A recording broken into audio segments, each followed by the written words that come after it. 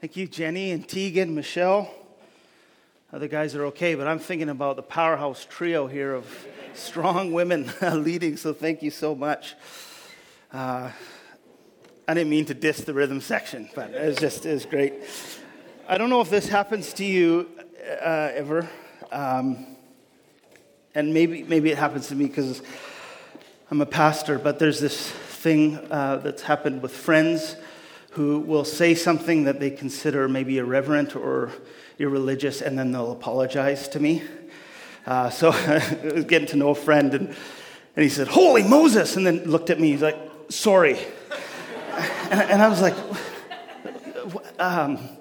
"You're forgiven?" I don't know. Like, what? Why are you saying sorry to me? Holy Moses. And so this will happen often. Maybe someone will swear, I don't know, something will come up and Lance is here, sorry about that. And so then I've been letting them know I don't like that when they do that. Stop doing that. And so this is the ongoing joke. And so recently I gave my friend that look when he did that, and he says, "What? You're my only religious friend." It's kind of like, well, why blame me? I'm getting used to you because you're the only person I know that's religious. And I winced when he said that. Ugh. Religion, religiosity. Can we even say the word without walking into a minefield? I mean, mention it and guards go up. Conversations get shut down. Eyes roll. And it's the ultimate showstopper, and for good reason. So to do a little thought experiment here on the screen, religious, fill in the blank. What would you couple with that word? First thing that comes into your mind, two things that would religious nuts, religious nuts, religious zealot, religious fundy. Religious beliefs, religious nut job? Yeah. Religious legalist and religious freedom. Religious freak. Religious prudes. Religious tradition. That's an interesting collection of words. When I did this with myself, this was the top three that I thought of. Interesting, just to kind of observe, those three. Extremism, hypocrisy, oppression. Would calling someone religious, would that ever be a compliment? Would that ever, you go, "Oh, thank you. Oh, you see me that way. You do? Thank you." You know, and if we were to turn that and we were able to have a conversation together, "Are you religious?" How would you answer? Hell no. No, I'm spiritual but not religious. I've been trained perhaps to have a relationship with God. It's relationship, not religion. How would you answer that? Am I religious? I mean, isn't this what evolution and at least some measure of maturity is all about, is growing out of this stuff? At least putting a little distance between cool reason and religiosity. Like a little bit of distance between reason and the crazies. Isn't that what maturity's about? Spiritual, okay. Religious. I mean, we know how that goes when religious people get voted into political office or are entrusted with combustible materials or confuse the voice in their head as divinity. We know how that goes. Like how Bono puts it, I often wonder if religion is the enemy of God. It's almost like religion is what happens when the spirit has left the building. Or one of my favorites, Robert Farrar Capon says, "There was no religion in Eden, there won't be any in heaven, and in the meantime, Jesus has died and risen to persuade us to knock it all off right now." And so given all of this, why even use the word? Or why this obnoxiously bold title for a sermon series? Thanks for asking. I was hoping you might. I think and we're going to get to answering that question, but just off the front, want to admit that I'm full on stealing and lifting the title of a book here by David Dark. That's his title of a book, which I think is quite excellent and really love and will be borrowing from over this series. And so as we get into this, it would be helpful then just to first state, often when we're talking about religion, we talk about it in two ways. So in the first sense, all the negative stuff we've just listed. Religion as human system, legalism, manipulation, what happens when the spirits left the building. Another sense, religion as healthy tradition, faith practice, or a life lived with room for the transcendent, you might say. And so it's important that we name both, and we'll do that more in a moment. But at its root meaning, you may know, the word religion, religare, it simply means to bind again or to re-tie. It's a way of tying together, of making connections. It's all the ways we work to fit and organize our relationships and our resources. It's a question of how things have been tied together so far in my life, and how might they be tied differently, closer, loosened. Religion names the specific ways we put our lives together, and perhaps more urgently, the ways we've allowed other people to put our lives together for us. And just to be clear off the top, I'm not making an argument for any of us to start self-identifying as religious or even trying to use the word more. Just that we see what's going on all the time and that we're always religious. So we're going to talk about that more. But for now, let's just hold that simple definition of religion. To retie, to bind again. And so therefore, all the ways we make connection, all the stories we receive and tell ourselves, all the promises we make, the bonds we share and the bonds we dissolve, the relationships we form and why we form them and with who we form them, all of that is religious. So to name both sides of religion, we're starting really broad, and as we go this morning, we're going to focus on the Jesus way here. But we're going to start broad here. Nelson's asked, I think, Scott and Julia. Okay, come and give us this reading. This is from David Dark's book. This goes out. And so let's name both parts of religion. This goes out. Check. This goes out to those for whom religion is violence backed by divinity. Religion is a backward step in human evolution. Religion kills joy. Religion is why you can't talk to your family. Religion is the state of being hopelessly stuck. Religion is brainwash.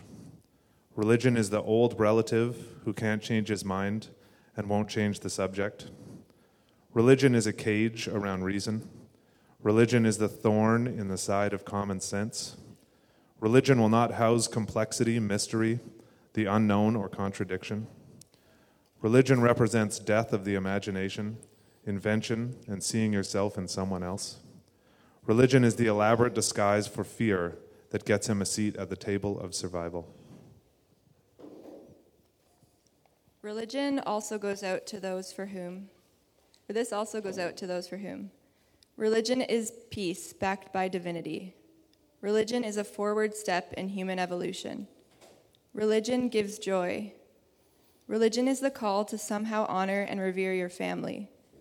Religion sings songs to the silenced and forgotten. Religion illuminates the invisible threads of cosmic connection.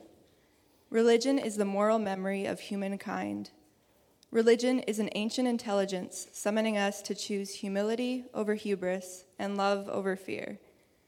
Religion dresses the wounds of alienation, isolation, oppression, desertion, haste, and hierarchy.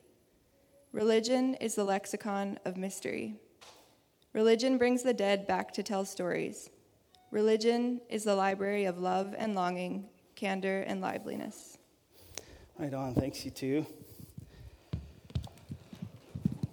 Maybe this is why it's so complex just to wade into these waters of religion. And so the reason we're looking at this stuff is for an opportunity to both name the danger and the deadness and the despair of religion, as well as the possibility of delight. To talk about the thing that we're always engaged in, certainly on Sunday mornings. I mean, you're here. By the way, you're at a religious event. Not sure how you feel about that, but here you are, religious gathering of sorts. So to talk about the thing that really rarely gets brought up, and that is the stuff that you're always tangled up in. I'm going to argue that everyone is spiritual and religious. And to look closer at the bonds you've made, especially as we come into the fall. What bonds are you wanting to make? What commitments, what attachments, what promises are you going to want to make as you come into this fall season? So let me say a short prayer and we'll get into Romans 12, 1-2. We pray for grace to separate wisely and to join wisely. The areas of our life that you're calling us to take another look at. Thank you, Jesus, that you are full of fresh starts, full of grace, full of mystery, full of life. And whether we trust you for that in this moment or not, we ask you for a surprise. Surprise of your grace in this moment. Pray this in Jesus' name. Amen. So we're going to look at Romans 12 here to start off with. There's a Bible on your chairs. I encourage you to go there together so we can study and learn and read and ingest the Scripture as a community. So Romans 12, 1-2. I'm going to just start with verse 1. Therefore, I urge you, brothers and sisters, in view of God's mercy, to offer your bodies as a living sacrifice, holy and pleasing to God. This is your true and proper worship. What Paul's doing here is he's urging these young followers of Jesus to take a closer look at their own lives. First, take a closer look. See God's mercy. In view of God's mercy, in view of God's infinite kindness and grace, not just in general, but specifically to you. Everything is then about learning how to respond to this gracious God. Learn how to respond to what God is and has been doing. But he makes it a little bit weird here. He's like, yeah, respond to the living God. Yeah, I'd expect that. He said, respond with your bodies. Make the response an embodied one. A body as a living sacrifice. Well, that's weird, Paul, because sacrifices usually mean like the thing is done, it's killed, it's not moving. And so a living sacrifice then would mean something is still moving around and, doing stuff. And Paul, yeah, exactly. Yeah, that's the whole point. A living sacrifice that's still animated. I like how Eugene Peterson puts it. He says, so here's what I want you to do, God helping you. Take your everyday, ordinary life, your sleeping, eating, going to work, and walking around life, and place it before God as an offering.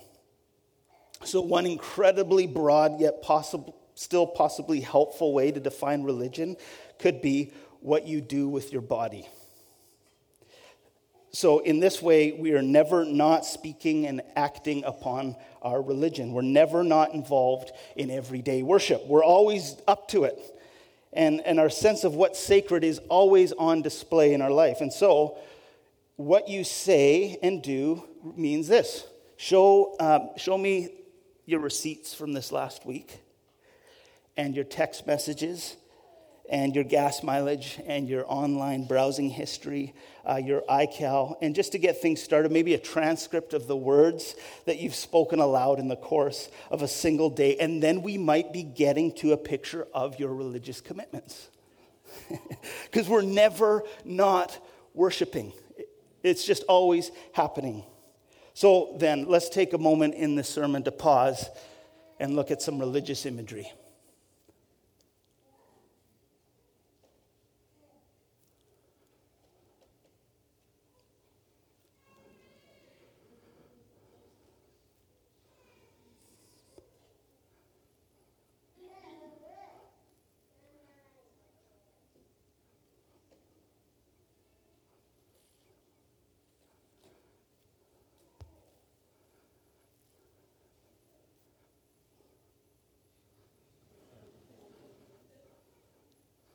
That's good religion. That's okay. Religion, that's fine.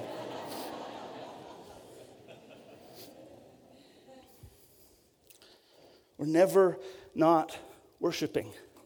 There's so many ways to be religious. And even, I like how Phyllis Tickle says it, to say I'm spiritual but not religious is a little like saying I'm human but not flesh and bone. It's like, no, you can't actually separate that. I don't know if you've seen this, the Global Spirituality Index. Nelson just showed me this.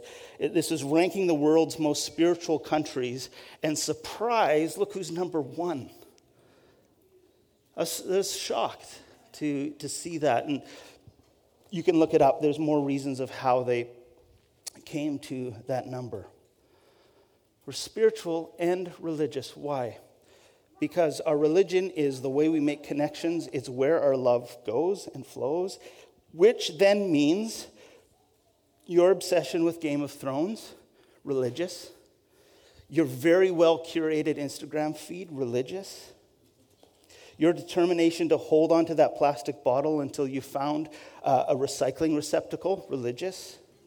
The song you sing when you're alone, religious. Your response to your fellow driver who just cut you off in traffic, religious. The bad ideas you're leaving behind and the new ones you're trying on, religious. So we could put it this way, as David Dark puts it, my religion is the sum of everything I do and leave undone. The words are there, but the actions speak louder. Our religion isn't what we say we believe or even what we think we believe. Neither it is the image, pose, or posture we try to present to others. It's what we do, what we give, what we take, and what we actually bring to our little worlds. Your religion is the shape your love takes in all things. Everyone's religious because everyone's love flows somewhere. And this is what Paul is trying to help these early Christians in Rome trying to understand. Everything's spiritual, everyone's religious. So the question then becomes, and this is really important, if I am in fact religious, and you may not be able to agree there, but if I am in fact religious, is my religion what I think it is? And how exactly did I become this kind of religious? And is my religion what I want it to be? Paul continues, verse 2, do not conform to the pattern of this world, but be transformed by the renewing of your mind. Then you'll be able to test and approve what God's will is, his good, perfect, pleasing will. So, recalling then that religion is a way of making ties and connections, or patterns, and that a person's religiosity is never not in play. It names, it patterns, it organizes, whether we acknowledge that or not. It's the question of how we organize our lives, or to put it another way, what story is controlling our lives? People who can't make the world into a story go mad, says Ursula. This is what we're always doing. And so this is another way of understanding religion as a controlling story. Douglas Copeland, what is prayer but a wish for the events in your life to string together to form a story? Something that makes some sense of events you know have meaning. So Romans 12:2, Paul here is saying, see the patterns, question your connections, examine the story. You're always being conformed to something. Is this the kind of conforming that you want? Even as you're non-conforming, anti-everything as you may be. We're always conforming, being shaped. Is this how you want to be shaped? You're always part of a story, always getting swept up into some kind of drama. Amy and I went to Pacific Theater this week and saw Kim's Convenience, which was so great. I don't know, over 90 minutes of getting swept up in that little corner store. So good. But that's happening all the time. We're getting swept up and carried away and pulled into all kinds of drama. So you and I are always receiving and telling and living stories. And so then, whatever the content of that script or story that I'm sticking to for dear life, that would be my religion. For better or worse, that's what I'm bound to. That's what I'm tying my raft onto.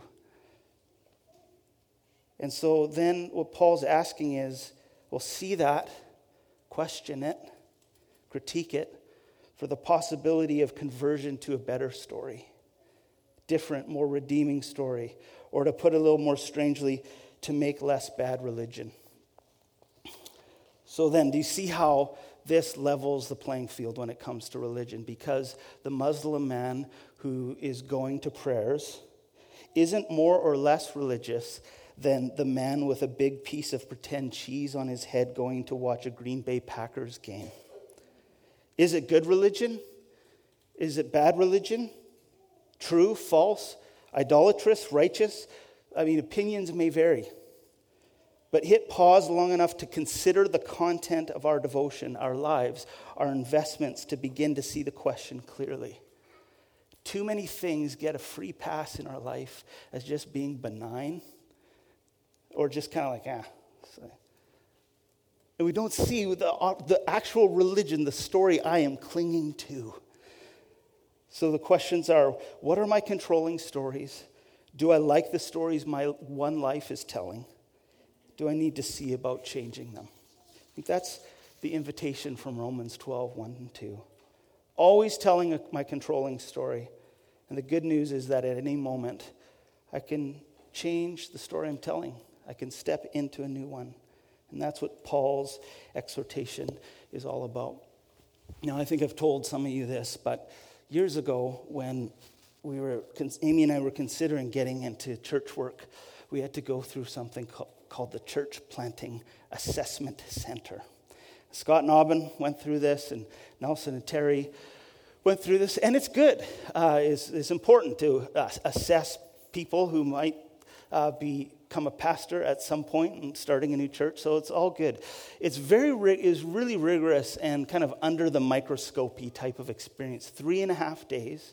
They do personality tests on you, interviews, to give sample sermons, philosophy of ministry, doctrinal kind of quizzing. A disc profile, all of them. And tons of references, many references. Interviews with Amy and I where they asked us, I felt like kind of very uncomfortable questions about our marriage and our finances. It was very, very thorough and frankly really tiring. And so at the end of it, actually through this whole process, there was this guy named Dr. Jerry. Kind of this elderly guy in the room who at first I didn't know why he was there. Later found out he's a psychologist. And the assessment center hires him just to kind of overlook the whole process. Dr. Jerry's been taking notes.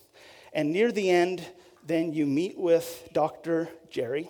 And so Amy and I came in the room and met him there, and he's sitting at the table, and super friendly guy. And in front of the table, he has my whole file. And it's probably this thick, I kid you not, of all the references, all the notes. When we were in the assessment center, we'd be doing group exercises, and you'd say something, and then all the assessors behind you, you'd hear scratching on paper. Like, why are you writing notes? I'm just saying stuff. What does that scratching mean? Is it just my paranoia was off the chain? And so they've got this whole folder, literally my whole life, references, history, and I don't know what else, but it's thick, and it's sitting on the table. And I come in, and Dr. Jerry starts asking a few questions about different files and notes that he just wanted to ask further questions about. And could you say more? Oh, yeah, could you say more about this? And we got near to the end. I thought it was going okay. I'm not sure why this happened. But he said, is there anything else you'd like us to know? I don't know if it was the combination of just being tired and exhausted. I don't know if it was because he had these particularly kind eyes, like Jordan Lute level kind eyes. You know what I'm talking about? Is that weird to say, Jordan? No, okay, we'll just keep rolling. This kindness, and that he was kind of making space. I don't know if it was, I don't know what I was doing, but I immediately launched into saying the worst things about me. I thought, if they're going to know me, they might as well know the whole thing. And I just started going through my history. my sexual history, my history with finances, string of broken relationships. And as the words are going out, I'm wanting to try and get them back in, and it's too late. And I'm just going off. Yeah, you should also know this about me. And I remember looking over at Amy, and she kind of gives me big eyes like, okay, bud. All right, you're really going for it. And so I put it all on the table. Like, let me shove a few more things in there for you, Dr. Jerry. And I remember the thought. I had the image as I'm talking, thinking at the same time, Lance, you are walking out onto the limb in this moment. Every sentence is a saw. You're like, what? You're done. This is it. Your dream of starting a church, right? You are witnessing the end of that dream right now. So I finished the whole thing. And Dr. Jerry's his kind eyes didn't change. He just stayed there. He says, I want to tell you something.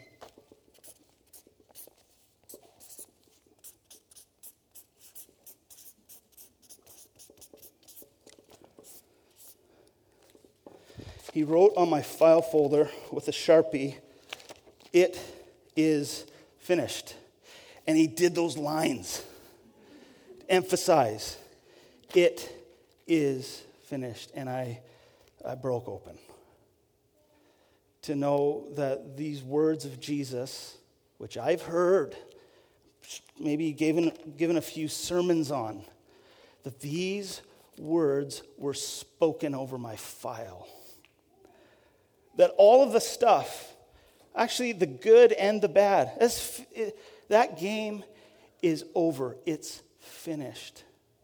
And what particularly was finished, I realized later, was that the majority of my life was about stacking the deck. I mean, walking around with this invisible folder that if ever I meet someone and it gets cracked open, let me just do, okay, you're into that. Okay, Paul, you like that? Okay, I'll pull this stuff, put that up on the top of the deck. Bump into you, okay, right. I'll just read you a bit, all right. You definitely don't want to know about that. Let's just get that way at the back. Yeah, please read my story. I will be known by you. Such an exhausting game. It is finished. And looking back, I felt like this was straight mercy for me. I'm setting off on this ministry adventure, and God's wanting to shut down. Lance, this isn't going to be the game about your ministry where you're shuffling the deck. It is finished. That whole game is done, which then releases my hands to not have to be carrying around this invisible file folder, always shuffling. Hands are freed up to be preoccupied with actually making some things. Actually able to receive and to hold and to bless people. Not be consumed with my file. It is finished. So what happened was that the story of Jesus became my controlling story. I'd heard about it, knew about it, but in that moment I trusted it. I trusted it because Dr. Jerry made it visible. There was surface contact on my best and my worst in that moment. I trusted it. I could be free. It's finished. That applies to me. What are my controlling stories?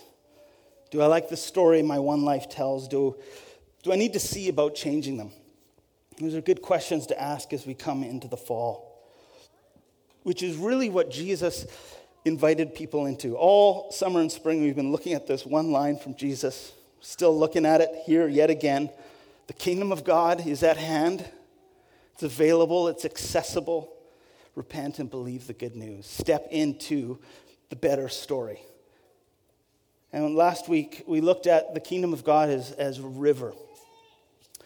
And if you listen to last week's podcast, this will make more sense. But the river of God is flowing. And we noticed where it's moving to. Revelation 22, this river is moving towards healing the nations. Remember that bit? The river's flowing down this new city, and on either side there's these 12 trees, and the leaves on those trees are for what? Healing the nations. That's where the story is pointing to. That's where the story goes. Or to quote Jesus, I'm making all things new. That's what the story is about. All things new, all things restored, all things healed, all things home, all things whole. And so as a church, we've wanted to just be relentless about that will be our controlling story. Joining God in the renewal, in the healing and the restoration, in the homing, in the holding of all things. That is going to be, as much as we drift and veer and forget and grow bored, that will be our controlling story. And then to have as a church learning for that to individually become our controlling story. So really briefly here this morning, I want to look at one invitation into that story. And this is from Matthew 10.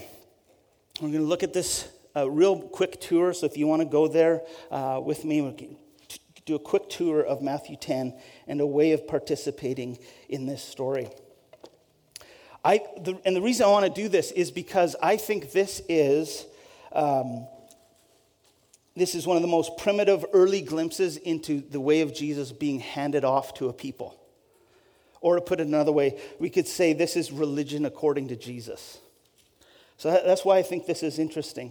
So last week, we ended in Matthew 7. If you remember that, it was just last week.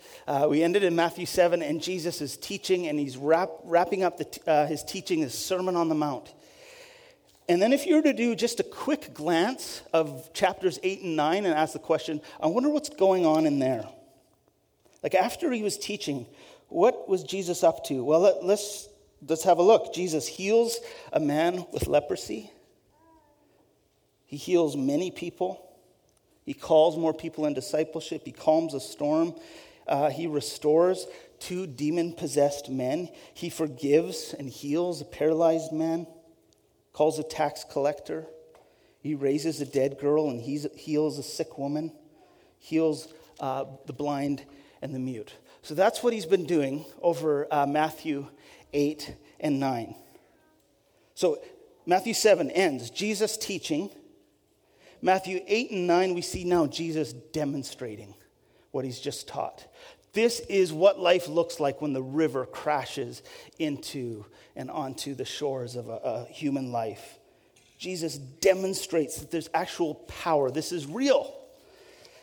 And chapter 9 ends in this way. Let's look at this together. Chapter 9 ends here. When he saw the crowds, he had compassion on them because they were harassed and helpless like sheep without a shepherd. And then he said to his disciples, the harvest is plentiful, but the workers are few. Ask the Lord of the harvest, therefore, to send out workers into the harvest field. This is how chapter 9 ends. After all of this activity, Jesus pauses and he sees people. Not labels, not tribes. People. He sees people others overlook. He sees them. So let's just start here. Religion, according to Jesus, is rooted in a vision of compassion for people. If you're going to get in on this, if you're going to want to practice religion according to Jesus, you need to understand and receive more of this, a compassionate view for people. It made me think of Joaquin Phoenix's character, Theodore Twombly, in Spike Jonze's Her. Sometimes I look at people and I make myself try and feel them as more than just a random person walking by. Seeing people, it starts with a vision. To not label, to not quickly categorize. Oh, I know, I've already gotten to the bottom of this person just by the jeans they're wearing. Totally understand and know. Or those words, I know, oh, they're quoting those thinkers. They're one of them.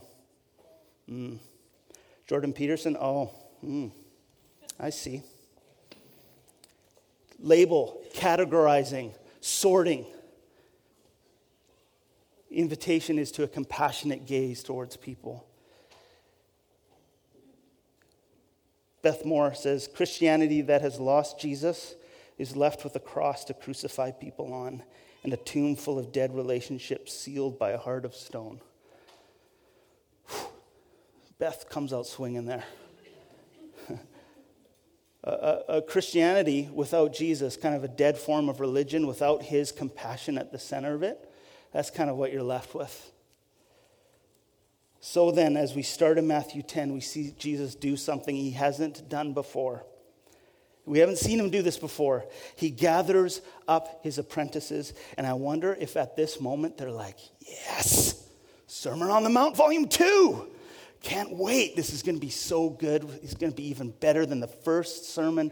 He is going to be dropping serious wisdom again. Volume 2 is coming out, and it's not what they get. Watch what they get. Verse 1 in chapter 10. Jesus calls his 12 disciples to him and gave them authority to drive out impure spirits and to heal every disease and sickness. This is basic but powerful. Jesus calls his disciples to himself, plus gave them authority. This is a simple combination, but this simple combination is everything. It's presence plus power. He gives them authority. It's all borrowed authority, but he gives authority to them to announce and to demonstrate life in the kingdom. It's power, a power that comes from being in his presence, being his friend, being in communion with him. We've talked about this over this last year. Apprenticing Jesus means reorganizing your life around 3 goals: being with him, becoming like him, and doing what he does. And notice what this authority is for. Gave them authority to drive out impure spirits and heal every disease and sickness. Who is this authority for? Those who need release from darkness, those who are trapped, those who are in bondage, those who are under weights of oppression, those who need their wounds bound up and healed. That's what the whole movement's for. And then in verse 5, after the text lists who was in this group. And then in verse 5 it says, they were sent out with the following instructions. Okay, I want to know what the instructions are here because this sounds scary. I thought we were going to get together for more teaching. Apparently not. Okay, so what are we doing? Do not go among the Gentiles or any town of the Samaritans. Go rather to the lost sheep of Israel. And as you proclaim this message. So first there's specific instructions, and then Jesus gives them a specific message. Make sure you have the message straight. This is the message. The kingdom of heaven has come near. Like, okay, that's the message, that's it? Like, it's so short. Would you want to elaborate? Like, that's way shorter than the message this pastor is certainly giving. That's it. The message is the kingdom has come near.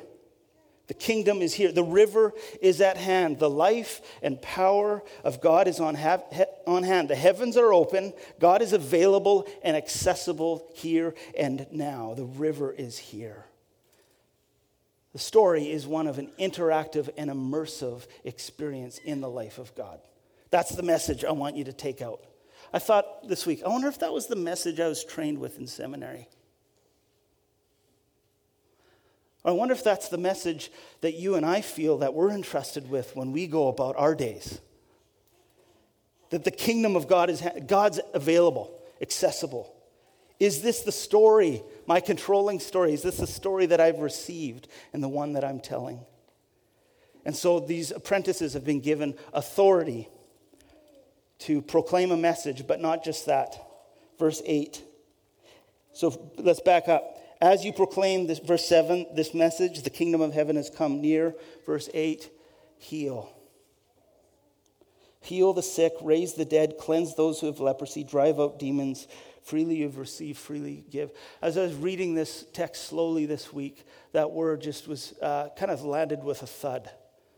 You've got this message. Now I'm authorizing you, verse 8, heal. Heal, the renewal of all things brought to a person's body, to their emotions and mind. The renewal of all things brought to how their loves are ordered, restoration given to the helpless and the harassed. Heal. In verse 8, he says, freely you have received, now freely give. This is how it works. This is the economy of the kingdom. This is the currency. This is the current. It's how it flows. It's all grace. The river has flooded into my life. It's splashed up on my dusty banks.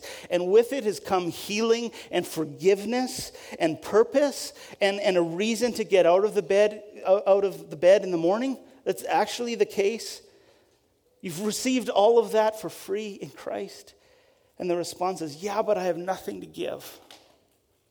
I don't know what to give. I have nothing to give. Two responses to that. Number one, false. Not true.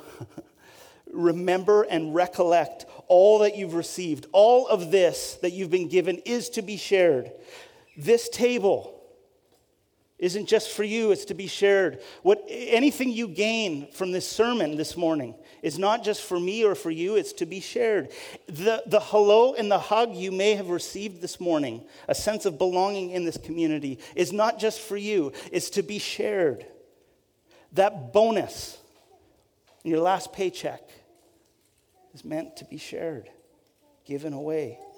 So I have nothing to give. It's just straight false. I have nothing to give. Second response would be, it's true. That also is true. I and you don't have healing powers. Like on my own, I can't do it. I have insufficient funds for healing broken things and broken people and broken systems. And so there's a desperation here. I don't know what I'm going to do. I don't have the currency. So what then? It drives me back to verse 1. Go to Jesus, receive authority. Being called to him and to receive authority. And if that wasn't tenuous or risky enough, verse 9. Do not get any gold or silver or copper to take with you in your belts. No bag for the journey or extra shirt or sandals or a staff for the worker is worth his keep. Oh man, no funding? I got a little bit of backup cash? That's just financially imprudent. Why is this in there? Why are these the instructions? Because God's power is made perfect in weakness. Because the people that God is wanting to work with walk with a limp and apparently without a wallet. But seriously, why not? Why not this? At least some funding. And I'm not sure exactly why, but surely this is a word for the church in the West who is all wallet and no limp, all sufficiency and no dependency, all human power and not enough weakness. So apprenticeship to Jesus apparently means being commissioned with empty pockets. Verse 11 keeps going. Whenever you enter a town or village, search there, stay until you're welcomed in. What's going on here? He's forming apprentices to be guests rather than hosts. Jesus is intentionally putting these people on the underside of life, on the dependent side, on the weaker side. Jesus is creating a movement that does not swagger. He's forming apprentices who arrive with empty pockets and empty hands. Empty hands are available then to hold and to bless and to touch and to receive. And he goes on with more instructions of how not to force it. I'll leave that for you to read. But it's interesting. If we were to sum it up, it's just like, don't push the river. Don't try and force things on people. Look for who God's working with. I mean, how much damage has been done in religion by people trying to push the river. And then he ends in verse 16 to 24. He says, expect this. Expect to be arrested. Expect being hated. Expect being persecuted and misunderstood. If you're going to be my followers, you're going to be treated like I was. It's good to have that expectation up in front. Not everyone is going to want the river. Not everyone who's in power is going to want to be dislodged from the river. Some are going to want to control it, section it off, be in charge of it. Expect to pay a price. So, as we close here, quick summary. You know, our vision church, is to join God in the renewal of all things. And you know, if you've been around in this last year, we've been seeking to do that by practicing the way of Jesus. And in the text that we've just quickly scanned, I think there's an invitation for us as a community.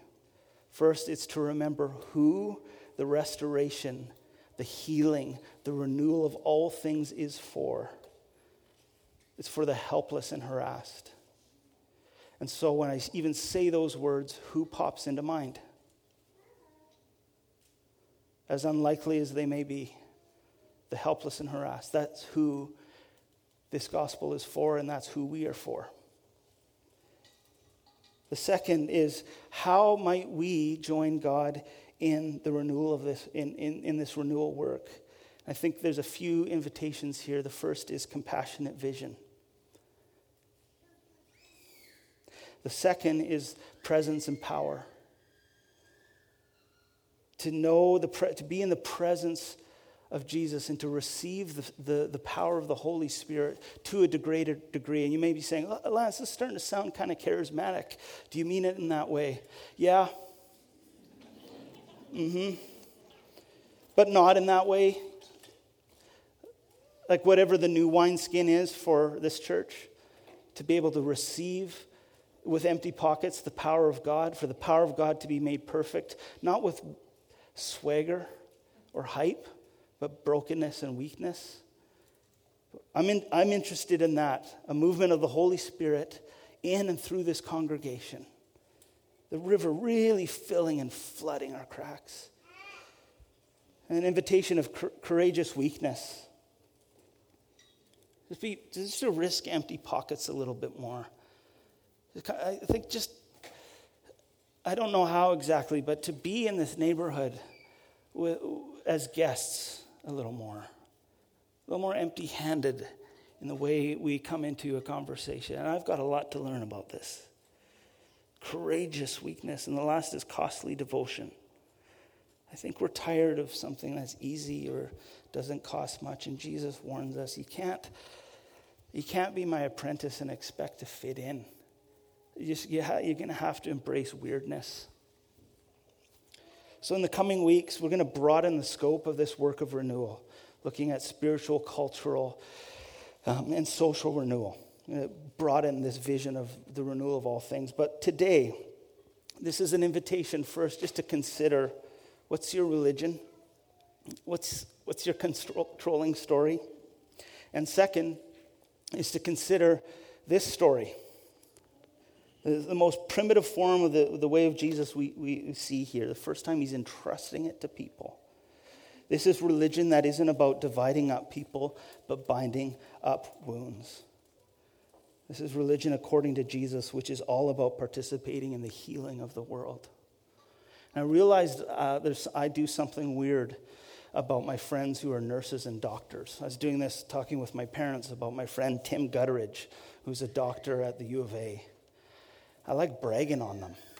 I'm just like, so impressive what they do. Their work is awesome.